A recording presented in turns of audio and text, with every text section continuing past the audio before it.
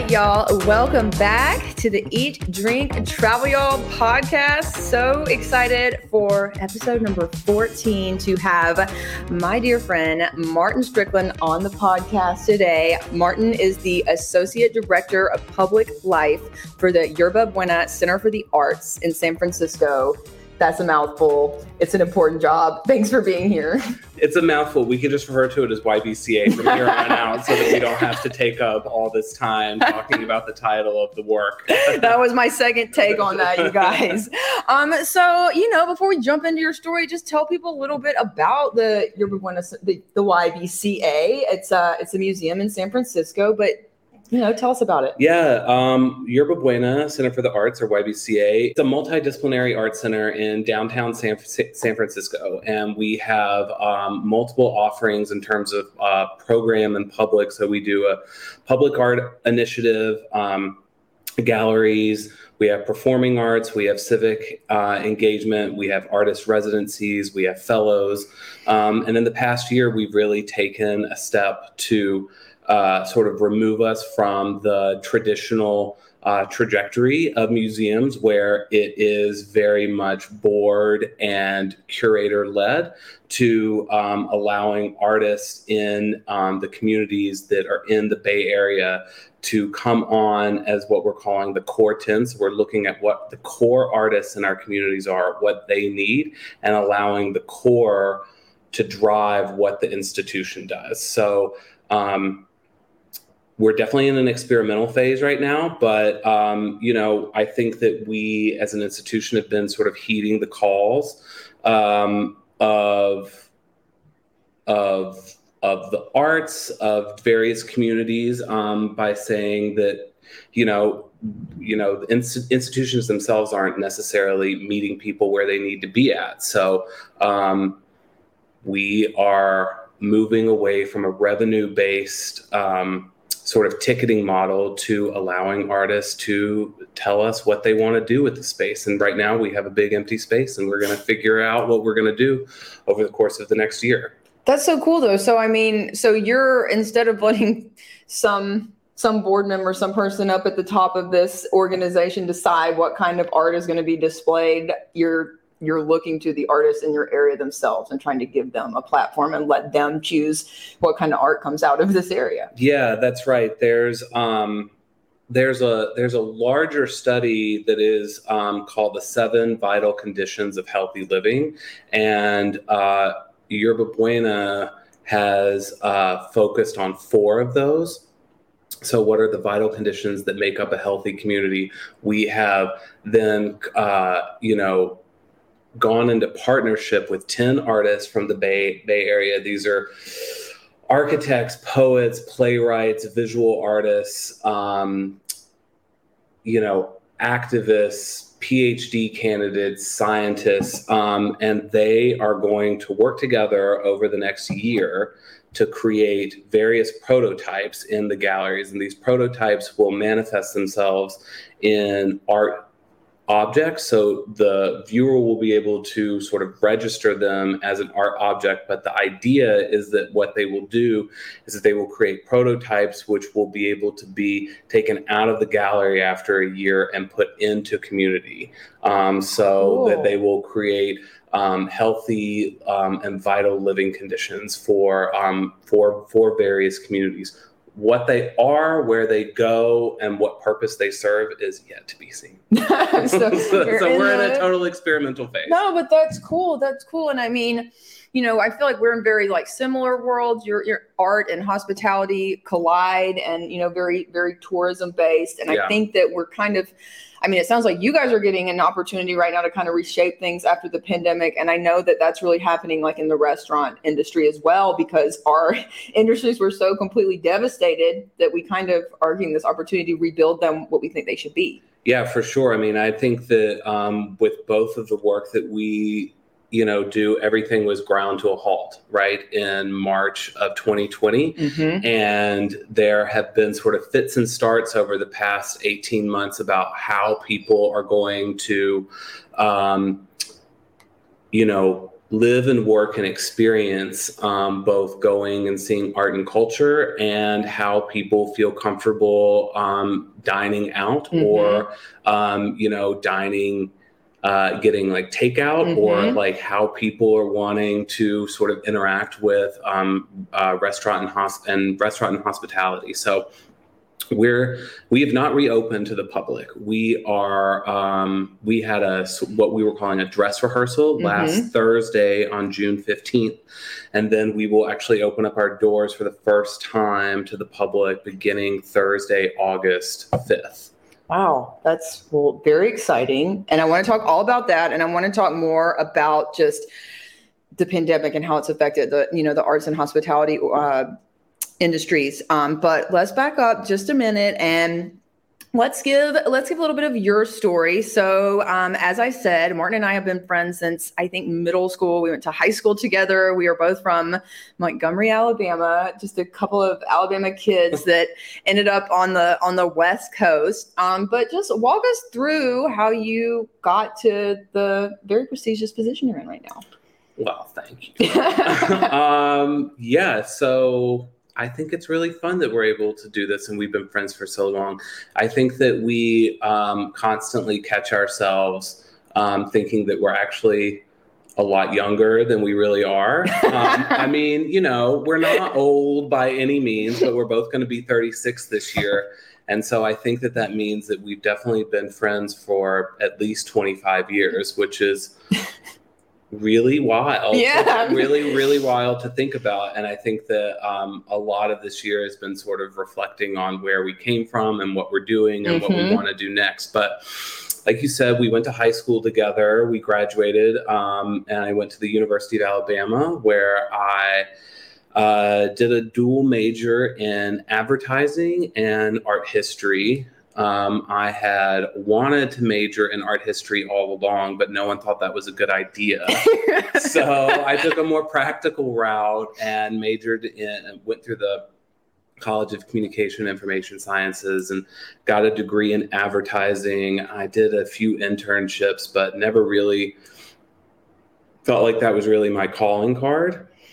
And I was able to, my last year of college, really rush through like 4 semesters of French, which I'm terrible at. What? To be able to meet the foreign language requirements to get the art history degree. But I graduated in the middle of the recession in 2008, right at the end of George Bush's second term, and I think I graduated like a day or two after Obama won the Democratic nomination, and there just wasn't jobs right there. I mean, there were certainly jobs, but there were not a lot of like entry-level jobs. I didn't really know what I wanted to do. And you and I have a mutual friend, Elsa Kern, that you actually introduced me to from your freshman year. I think that the two of you met your freshman year of college. She was from New Orleans and had, taken us, both of us, I feel like, on different trips there over the course of a few years. And, she stayed in Tuscaloosa for a year or two, but wound up moving back to New Orleans after Katrina. And then I wound up visiting her a few times post-Katrina.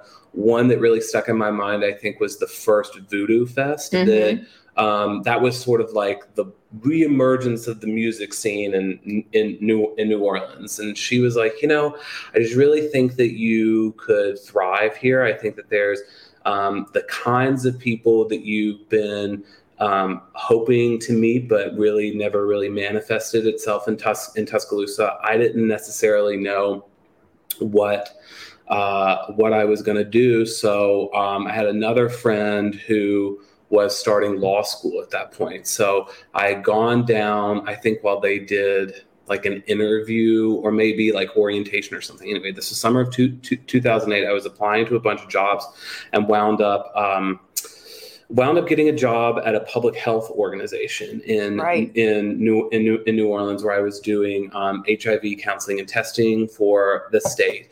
And that was a really interesting, challenging job for someone in their early 20s, but it taught me a lot. I mean, that really didn't play a lot into my career as it is right now. But that job was the linchpin in when you were testing people for HIV and linking them into care. So whether you're linking that into private physicians or through the Louisiana Office of Public Health, that was sort of like, that was the bridge between people knowing that they were HIV positive and then receiving care. So I was only really like a public health administrator, not necessarily someone who, worked with clients. I didn't have that education.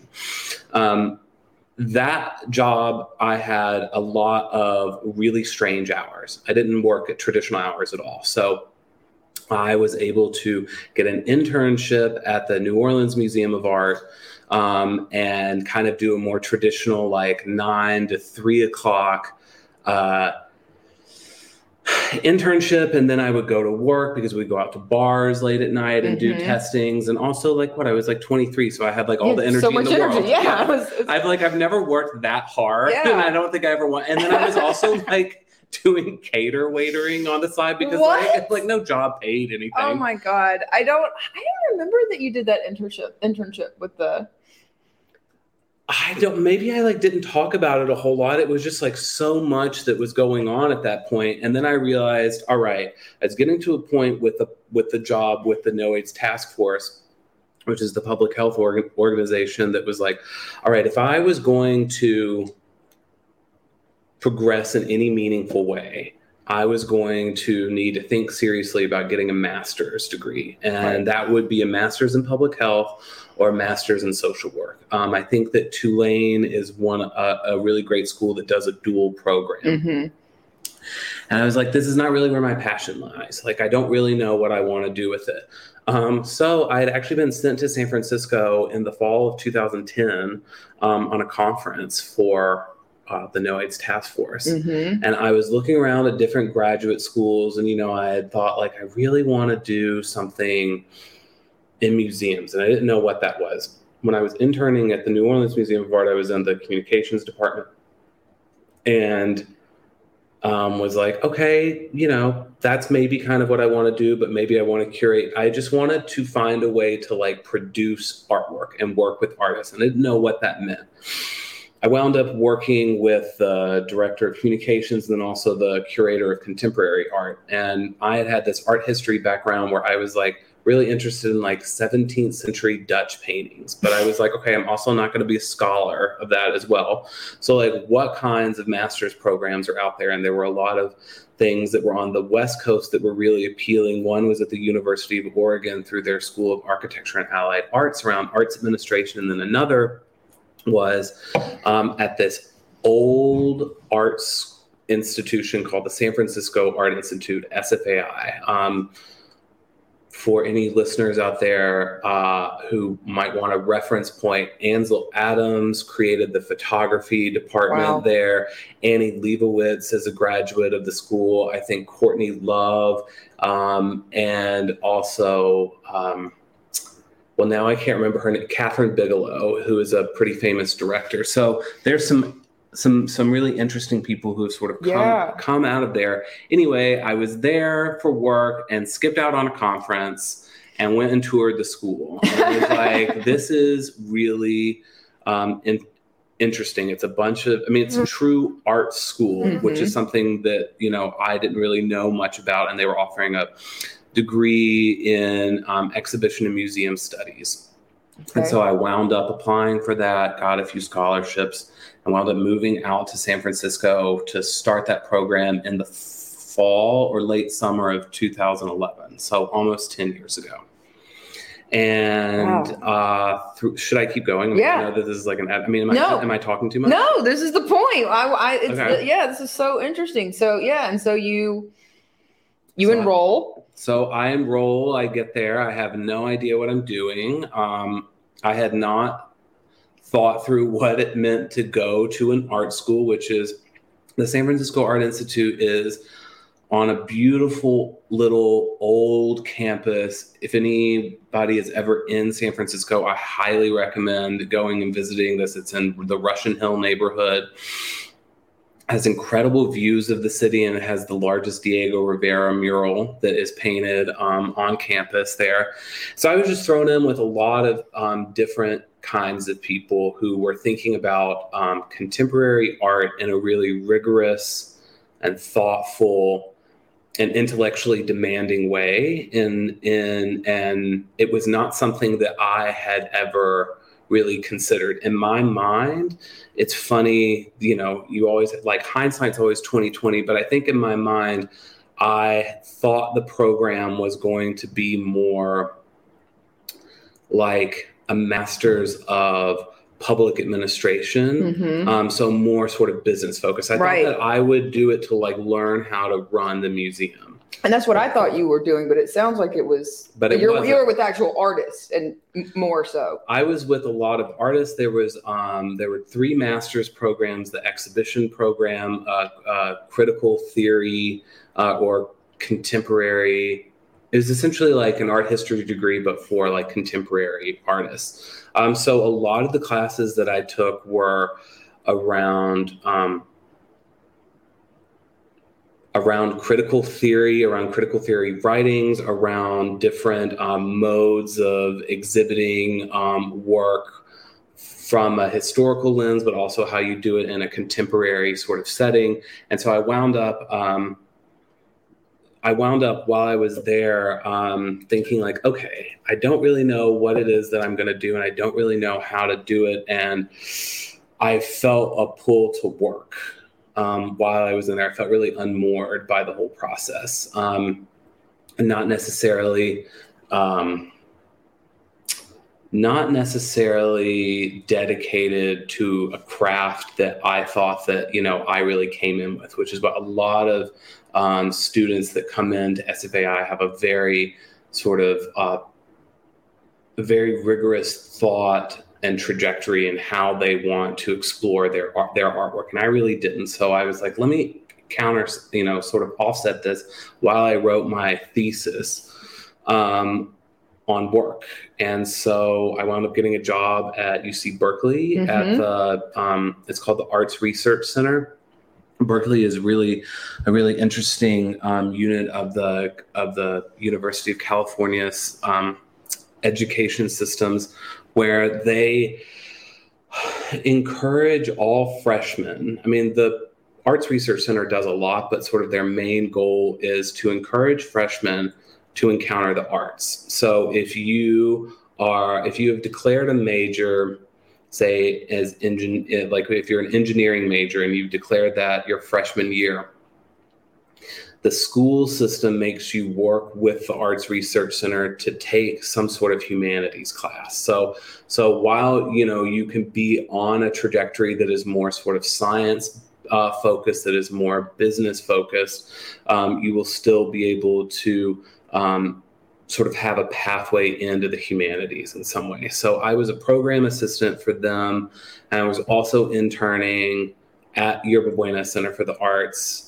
Oh, so you were interning at the museum at this time. I can't remember when. It all started again. I mean, I think I was in my mid to late 20s at this point, and I still had a lot of energy to I was living in downtown San Francisco. I would take the BART over early in the morning and get to work at 7:30 at UC Berkeley. I would come back in the afternoons in downtown San Francisco and go to YBCA for a few hours and intern, and then I would go either to Russian Hill, or I would go down to the Graduate Center in the Dogpatch neighborhood and do classes. A lot of the classes in this program were late afternoon, so maybe the earliest one that would start for a lot of things that I took would not be until 4:30, because a lot of the instructors were professionals in museums in San Francisco, so they couldn't just take off in the middle of the day. So I think that was the second time that I worked super, super hard, insane hours that I never want to do again. I feel like I'm still tired 10 years later. Yeah, I'm tired listening to you. 2 internships, and then you're going to, start your classes for the day, which, I mean, that takes a lot of emotional energy right there. But I think that there was a part of me that was seeing at that point, I think a lot of our contemporaries, both of us came out of really rigorous educational settings. I mean, the high school that we went to was like very focused on, you know, ensuring that if college was right for you, that is something that you should pursue. I think that a lot of sort of our parents and our contemporaries, you know, were fairly successful people in terms of either entrepreneurial, you know, pursuits, were doctors, lawyers. I mean, we certainly came from, you know, an admittedly, you know, upper middle class background. Absolutely. And so the idea of devoting myself to nonprofits and the arts unmoored a lot of people, and definitely kind of gave me sort of a second, you know, thought. But I sort of recognized that there was no clear path to sort of senior management in this, that it was just going to take a lot of work. Yeah. And I was just going to be game for anything. And that's really, you know, what I started to do at YBCA. And the timing was just really right for me. Whenever I graduated, a woman who I had interned under was leaving. And she was like, you know how to do this job. You should take it. And so the boss at the time was like, oh, you can do this for an interim thing, but you actually don't have enough experience to do this long term. But, you know, I want, you know, so why don't you do this on an interim basis for like 6 weeks? I think it maybe wound up being like 3 months. And then anyway, I was hired on as like a production assistant for the exhibitions department.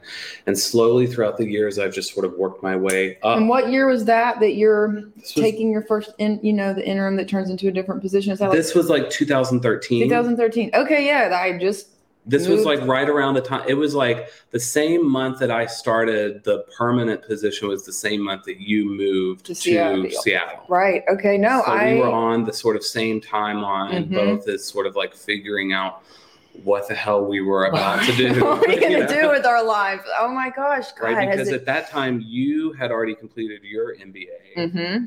And I moved to Seattle and didn't know at all what I was going to do. Was just trying to get out of Alabama and start a life on the West Coast. And I remember visiting you that first Thanksgiving that you were there. You and I spent Thanksgiving together, and we were going out to a bunch of different bars and restaurants. And I think that maybe you had started to do work for Vaughn's, right? And you had a contract, you know, with them, because you had been like sitting around at the bar, talking to people, and like the terms that we use now to describe a lot of things that are sort of social media based really were not there. No, they weren't. Those were like, that was sort of like the wild, wild west of figuring out like what it means to have someone be a social media manager, which I think was probably the umbrella term at that point. You know, I don't think that there wasn't like really influencers. I think that like, for instance, like Instagram, you know, you and I were talking earlier this morning about where the focus for like something like Instagram is now. I think it was just photos, right? In 2013, like there was no other anything that you do. You couldn't upload video. You couldn't do reels or stories or anything like that. Or multiple photos. I mean, I remember Twitter at that time was still, when I moved to Seattle, very big, much bigger than Instagram. Yelp was a really big deal at the time. I remember moving to Seattle, I was like, why is everyone so obsessed with Yelp? Yelp is like the golden thing. And then I feel like Instagram kind of overtook everything as far as like, and I remember talking to you because I don't know what the position was at the museum, but I think it was when I was working on like my first client, which would have been Bond's 1000 Spirits downtown.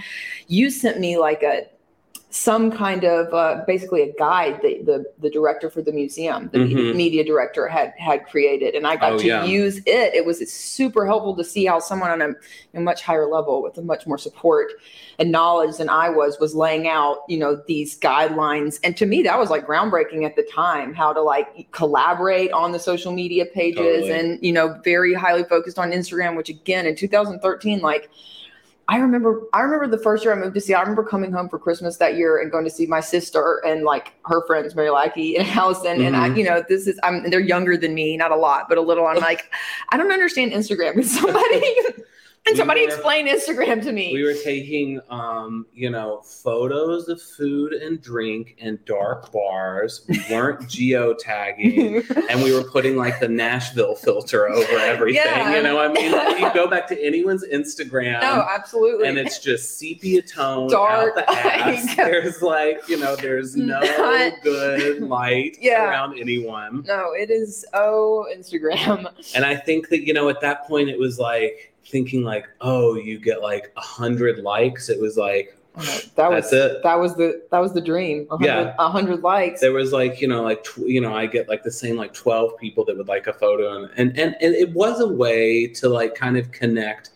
I think that for both of us moving so far away from where we grew up, from our families, from our support systems, I mean, it truly acted as sort of like a visual diary for people to sort of like understand in a little way like what we were doing. Totally. But then it definitely quickly morphed, I feel like, from there to being like, this is like not just a sort of a sharing of what we're doing personally, but this is sort of like a lifestyle guide, or like this is how, it quickly became for me, like I'd start to follow people and be like, oh, that is a place that I want to visit. So totally. let me figure out what they're doing and how I can get there. But it's interesting you brought up the YBCA Instagram at that point, which is something I don't think any business or institution would do now, which I thought was really fun and revolutionary at that point. The Instagram account was completely controlled by the staff. So everyone on staff had the password to get in. And if you wanted to post something, say I was installing a work, I'd take a photo of it. I would upload it to my work's Instagram, and I would write my own caption, and then I would sign it by my name. And it was a way to get to know people. And I think that it was really interesting and really worked for a while. But then as more focus became on the prestige of digital, the curated content became moved away, because that really humanized your organization by connecting people with your staff on individual basis. But then, and you're totally right. And I feel almost like that's kind of why Twitter has kind of phased out more and Instagram has taken over, because we are now, expecting super curated, very, expensively produced content from certain creators, certain organizations. There's a tone and a voice of like every institution now, which, has to be, crossed through sort of like all branches of the brand. And I think that it's also, there's so much noise and clutter out there that you have to be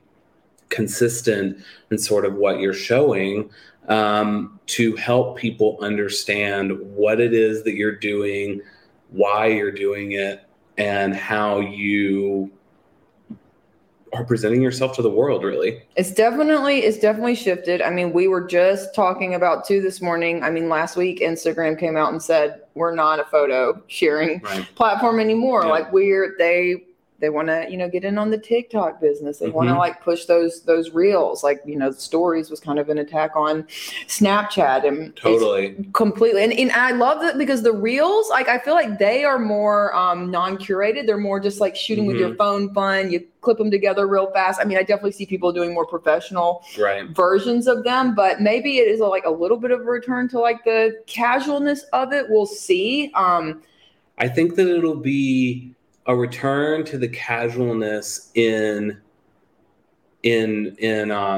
sort of like in only a forward facing only. The back end, I feel like, is going to be just as, sort of like picked apart and thoughtful as it is sort of now. I mean, but I totally agree. I mean, we are having constant conversations with the artists that I'm working with, and with all of the staff, which is, how do we make visible people's stories and people's faces?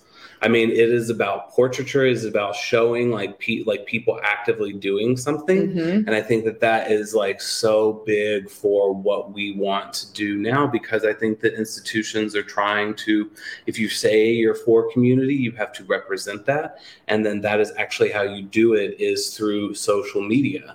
Now, whether or not that's a hollow gesture or not, I think is what your as in mine, yours, all of ours, like institutions, followers can tell. Right. That's the feedback that you can give. Yeah. And that's the challenge, to do it in an authentic, meaningful, real way.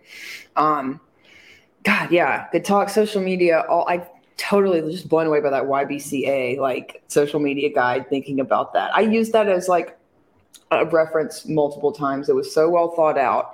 Well, shout out to a guy named James M., who's no longer with the organization, but is an amazing person, who definitely created that, and who has sort of the calmness of someone who's very, he was confident in the job that he was doing. So he knew he could take risks, like giving the passwords to staff. And honestly, like at that point, I don't know, it was me and like 4 other people who would do it. It'd be a totally different story. Yeah, absolutely. And well, back onto YBCA, let's refocus a little bit onto like present day. So you've been there since like 2013. You've worked your way up from an intern to the associate director of public life. Tell me what an associate director of public life does, because you're always doing cool, important things with the arts and the community, but just tell the audience a little bit about what you do. So public life is sort of a mixture of curating, programming, and sort of senior level management. So my day-to-day work, I really, I co-run a department, which is called the Program and Public Department. But I have a number of people who report to me, who are the people who help create exhibitions and experiences. So there is something called a chief preparator, who is looking at different operations, facilities, and actual spaces, and who designs like all of the exhibitions or experiences that we do, whether that's public art or artwork that's internally. We have a number of project managers and preparators, curatorial project managers, who are looking at how we are writing about the work, how we are getting flow of information, whether that's information that is specifically about artists or about group shows, to our development department, to our marketing department, to our strategy department.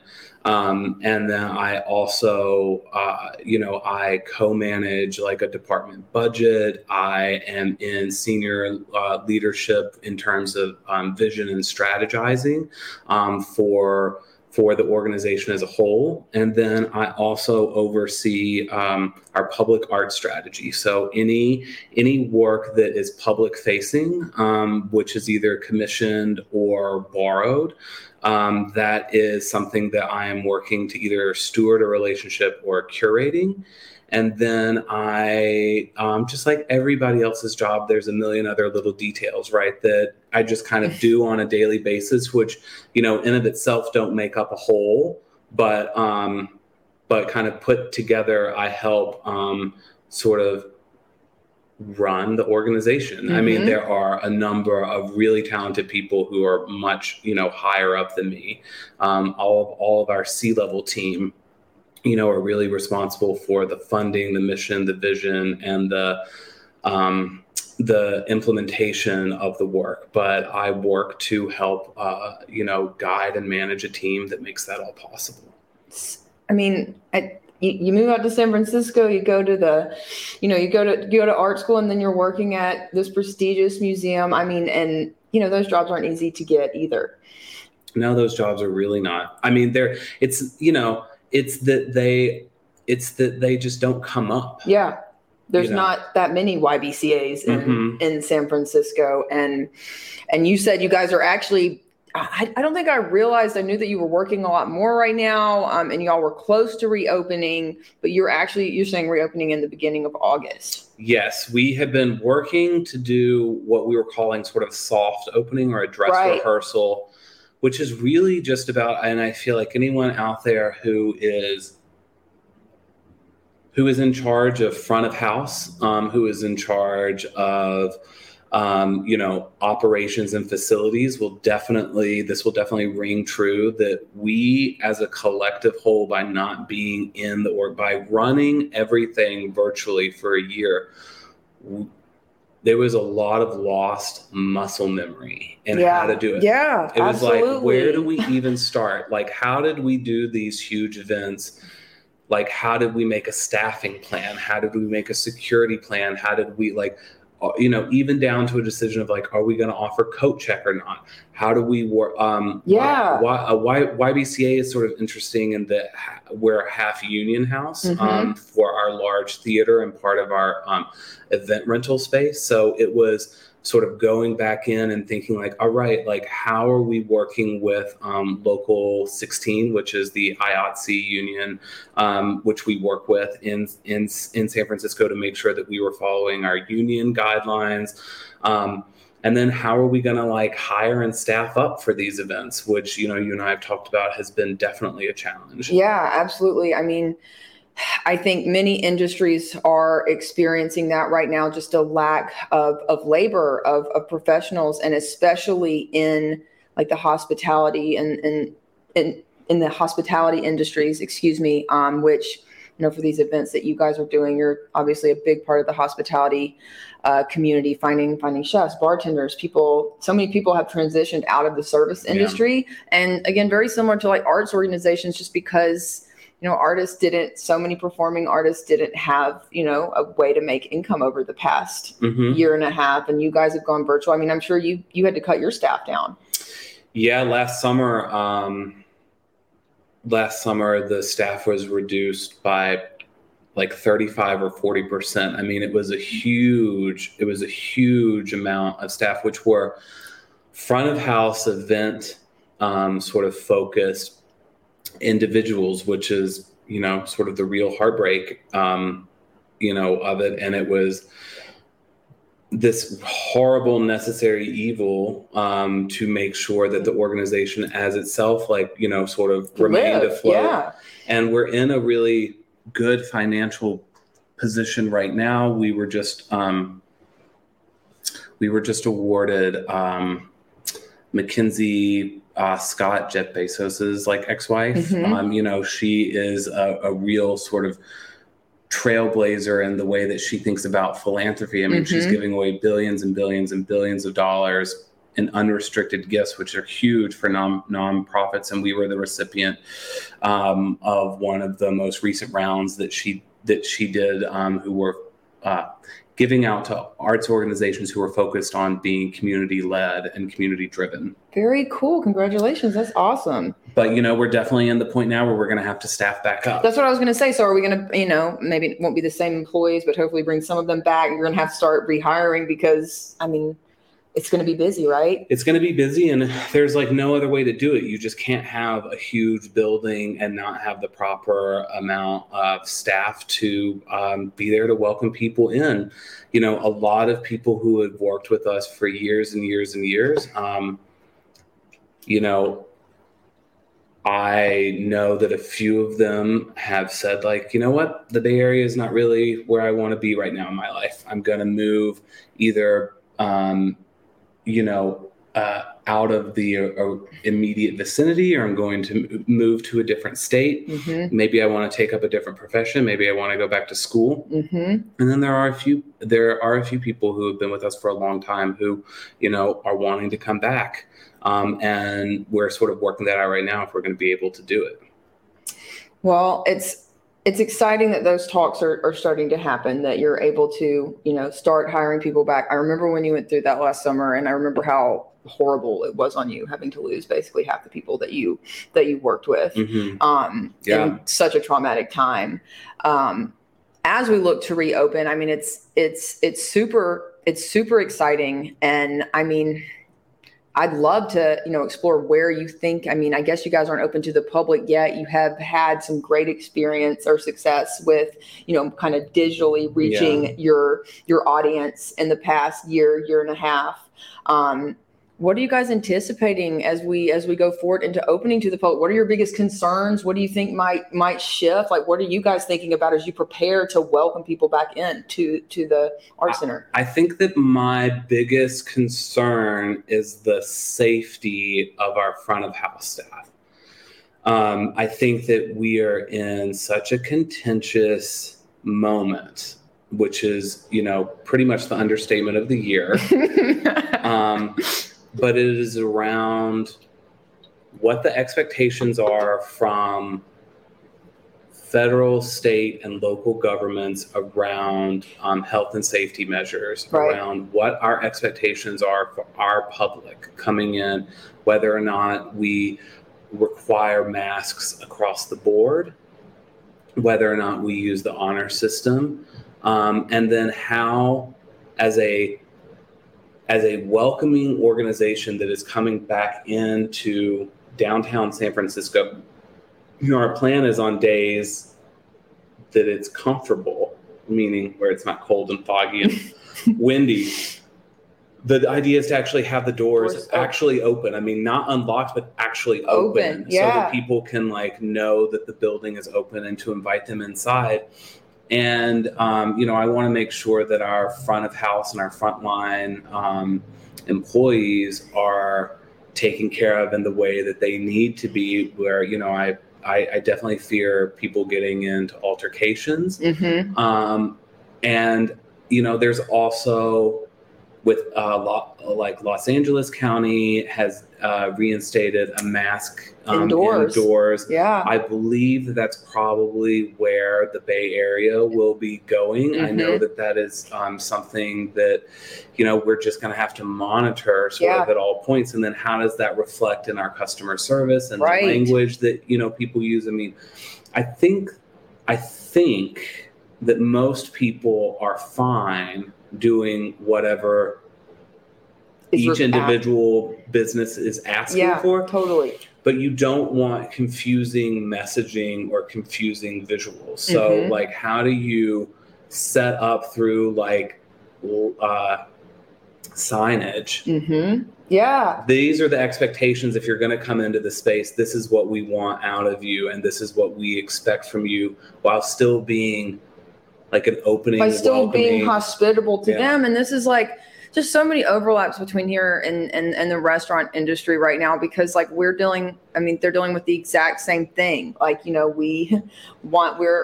We're here to serve you, to welcome you, to make your life easier, but we expect you now to be a little more self-conscious of the way that you're behaving in our space. And that has really in the past 6 months to a year, there's been just a big shift. So many articles, Food and Wine, so many publications have put out, how people are expected to behave now when they go out. You should do this, you should do this, you should tip this much, you shouldn't be an asshole if you have to wait an hour for a table, if they don't have whatever, that's just part of it. There are shortages. There's a shortage of labor. And so kind of putting a little bit of the responsibility back on the guest, but in a hospitality focused business is almost contradictory. Yeah. I think it's going to be really interesting. It might not be challenging at all. I mean, part of what I think you're asking is I have noticed in the past few weeks much larger uptick in traffic in downtown. I mean, downtown San Francisco was a true ghost land for a year. I mean, in much of the way that I know, you and I talked a lot about the similarities between Seattle. Yeah. When you were living in Seattle, you were living right in the heart of downtown, and I work in the heart of downtown. To be honest, in pre-pandemic life, I might as well have been living there. Between commuting and taking traditional office hours, I was down there a lot. And that's, we're sort of at the intersection of touristy downtown and the financial district, where a bunch of tech firms and things are. I mean, I'm 2 blocks away from the Salesforce Tower. You can look out in one office and see the Facebook and Instagram building. So it's like there is a huge amount of life that is still missing from downtown, and how that begins to trickle back in. I mean, I am constantly like going out for lunch and being like, did this place make it through the pandemic? Like, I have no idea. No, yeah. Well, and I think like another similarity between San Francisco and Seattle, what I'm seeing from all my visits, there is like tourism is coming back very strong right now to the downtown, like Seattle area, as I'm sure it is in San Francisco too. But all these office buildings downtown, they're still not, people still aren't going back to work. So there are a large collection of restaurants, of service, oriented businesses that they relied on that business. Yeah, business lunches. Coffee, business lunch, business martinis. And now that's, literally like you're saying, there are these big buildings. I mean, did I read that Twitter is never going back to like in person? Like, is that at one point I read that they did, but then they also opened back up their building. Okay. So like, for employees that want to do it. So my partner works for Sonos, the speaker company, and they currently don't have an office in downtown San Francisco. Their thinking is, we probably don't want to pay commercial real estate prices in San Francisco. If there is not a critical mass of people who are going down there, it'll become a lot easier once public transportation picks back up, but they're still currently missing bus lines. The trains are not running as much. So there is a huge, far spread infrastructure that is not back up to where it needs to be able to support the amount of people who are coming back in. That being said, we're definitely noticing and in close contact with a number of neighborhood alliances that we're part of through work.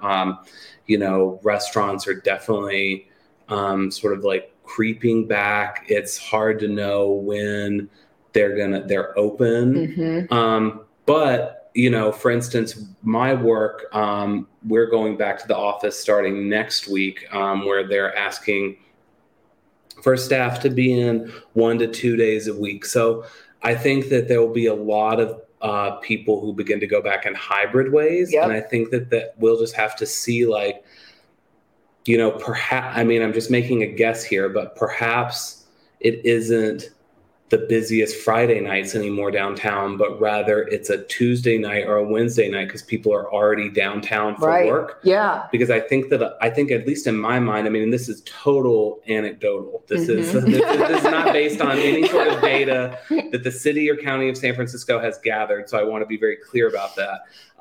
But that I think that a lot of people are looking at the hybrid model as something that's very appealing, and to go into work on a Tuesday, Wednesday, Thursday. So you have a buffer of sort of a long weekend, or you are just able to work from home in a more relaxed way. I mean, I don't want to wake up on Monday morning and start going into work. Like, I would rather have a buffer of continuing to work from home on Mondays and then going downtown on Tuesday. So I think that lunches and dinners and things will definitely be sort of ramping back up, but there's a lot of also really amazing places that are opening in downtown.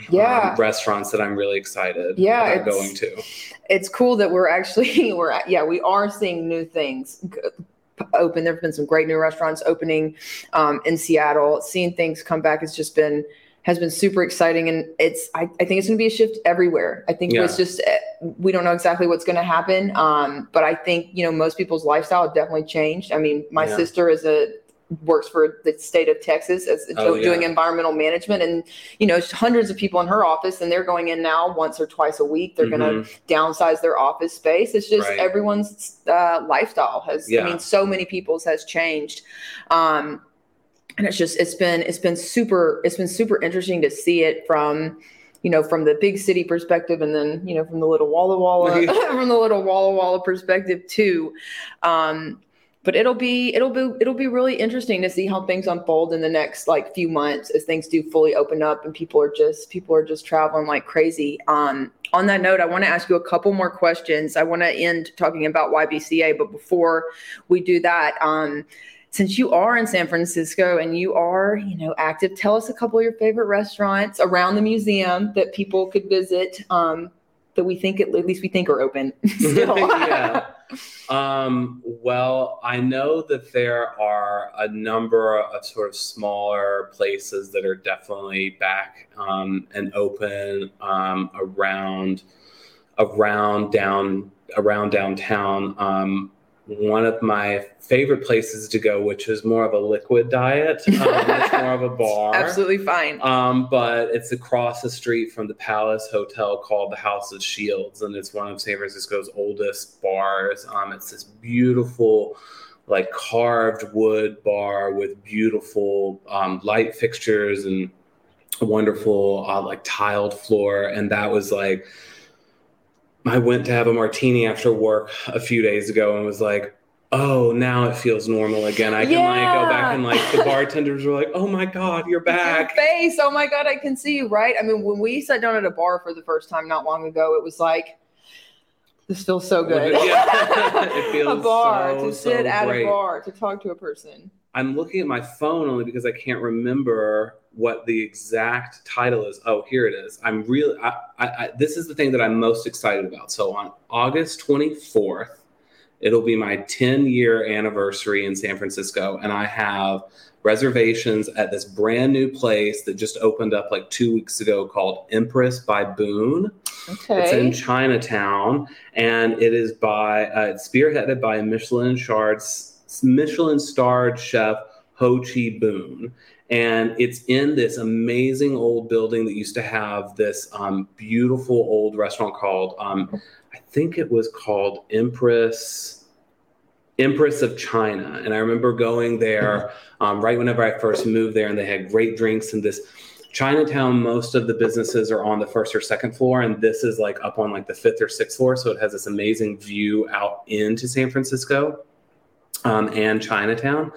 And I'm like the most excited about going back there. I'm excited. I want to check it out. Empress by Buena is not that far away from Mr. Jew's, which is, I think a lot of people will know in San Francisco. And also, I think that you and I went there a few years ago, but it's the China Live. Okay, yeah. It was that sort of upscale banquet hall, or it was like a bunch of different sort of like booths that were a bunch of different delicious food. So did is it Driftwood? Was that the name of a bar that you used? Driftwood has made it. Did it make it? Okay. I Totally... remember having cocktails there many times when visiting you. I was scared to ask. So no, that definitely made it. Are they downtown? They are downtown, but they're a little bit farther in the Soma neighborhood, so south of Market. They're on Folsom and 8th. And if anyone is down around there, I highly recommend going to Driftwood. You'll have a great time and great cocktails. There's also a restaurant that called Murad that made it, which is delicious, which is right near the restaurant. And you and I went there. It's Moroccan fine dining. Did we went there for your birthday? Yeah, we went there for your 30th birthday. Yeah. Oh my God, that was like, it's this beautiful restaurant in this great building on New Montgomery. So if anyone is around, I haven't tried Empress by Buena, but hopefully by the time this comes out, I will have. It's coming out tomorrow. So I won't. But I have every confidence in it based on your description. Definitely go to Murad too. Yeah, and I mean, get out and support restaurants, whatever you're comfortable. Take out, eat outside, eat inside. Be vaccinated. Do what you feel safe doing, but. We gotta support the hospitality, like we have to support the arts, right now. And on that note, let's wind down. But tell us, okay, so you're reopening to the public at the beginning of next month. Tell people, I'm sure you're having a big blowout bash. When can people really start to plan to come and visit you? How can they get information about ticketing? Give people the info they need to come to YBCA next month. So we're going to begin to reopen on Thursday, August 5th. We'll be open Tuesdays through Sundays, 11 to 6 p.m. and until 8 p.m. on Thursdays. You can go to ybca.org to figure out, what we're offering and what kind of ticketing you would like to do. We are free. Everything that we do is free, but we do a ticket you can reserve a ticket. That's kind of how we track who is able to come. Yeah. And that's also a way for us to monitor our capacity limits. But on Saturday, August 7th, from 11 to 6 p.m. will be a huge programmed out day led by our 2 senior fellows, a really amazing artist named Brett Cook, and a really visionary choreographer and educator named Liz Lerman. I would encourage everyone to check those 2 people out. They're visionaries in their field, and they will lead us through a day of programs, community, art, tours, all sorts of things. And it's free. It's all free. It's all free, and we're next door to the Yerba Buena Gardens. So it's a beautiful park space in the middle of downtown San Francisco. We're accessible by all Muni bus lines, train lines, and BART. There's plenty of parking that's around us. And we know that there will be a big push beginning in August for all of the restaurants that are open. We'll have all kinds of information around different bars and restaurants that you can go to make the trip not just about coming to see us, but about going and supporting, the vibrant city life of downtown San Francisco. I love it. Yeah. And that's another thing too, is, arts organizations reopens, people have a reason to visit downtown. That stimulates the economy. People go get some coffee, they go get dinner. Yeah, for sure. There's no reason to not go see some art without getting a great cocktail or some coffee to go along with it. Absolutely not. Dessert after, bite to eat. Yeah. Something. Absolutely. Well, okay. So y'all, then that is Saturday, August 6th. Saturday, August 7th. Saturday, August 7th. If you're in the San Francisco area, if you're interested in the arts, this sounds like something amazing. I can't believe it's free. Martin, thank you so much. This has been so cool to get to talk about not only just the hospitality industry, but just the arts and their overlap in the pandemic and just as a whole. And this has been so interesting. You guys make plans. If you're visiting San Francisco, YBCA again will be reopened on Saturday, August 7th. Go get yourself a drink somewhere next by and go see Get some yourself art. a great drink at House of Shields and then come on by and see us. There you go. There's a perfect Saturday right there, right? Yeah, totally. Awesome. Well, Martin, thank you so much for being on the podcast. This was so much fun. Until next time, you guys. Life is funny. This is great. This was great. Thanks, y'all.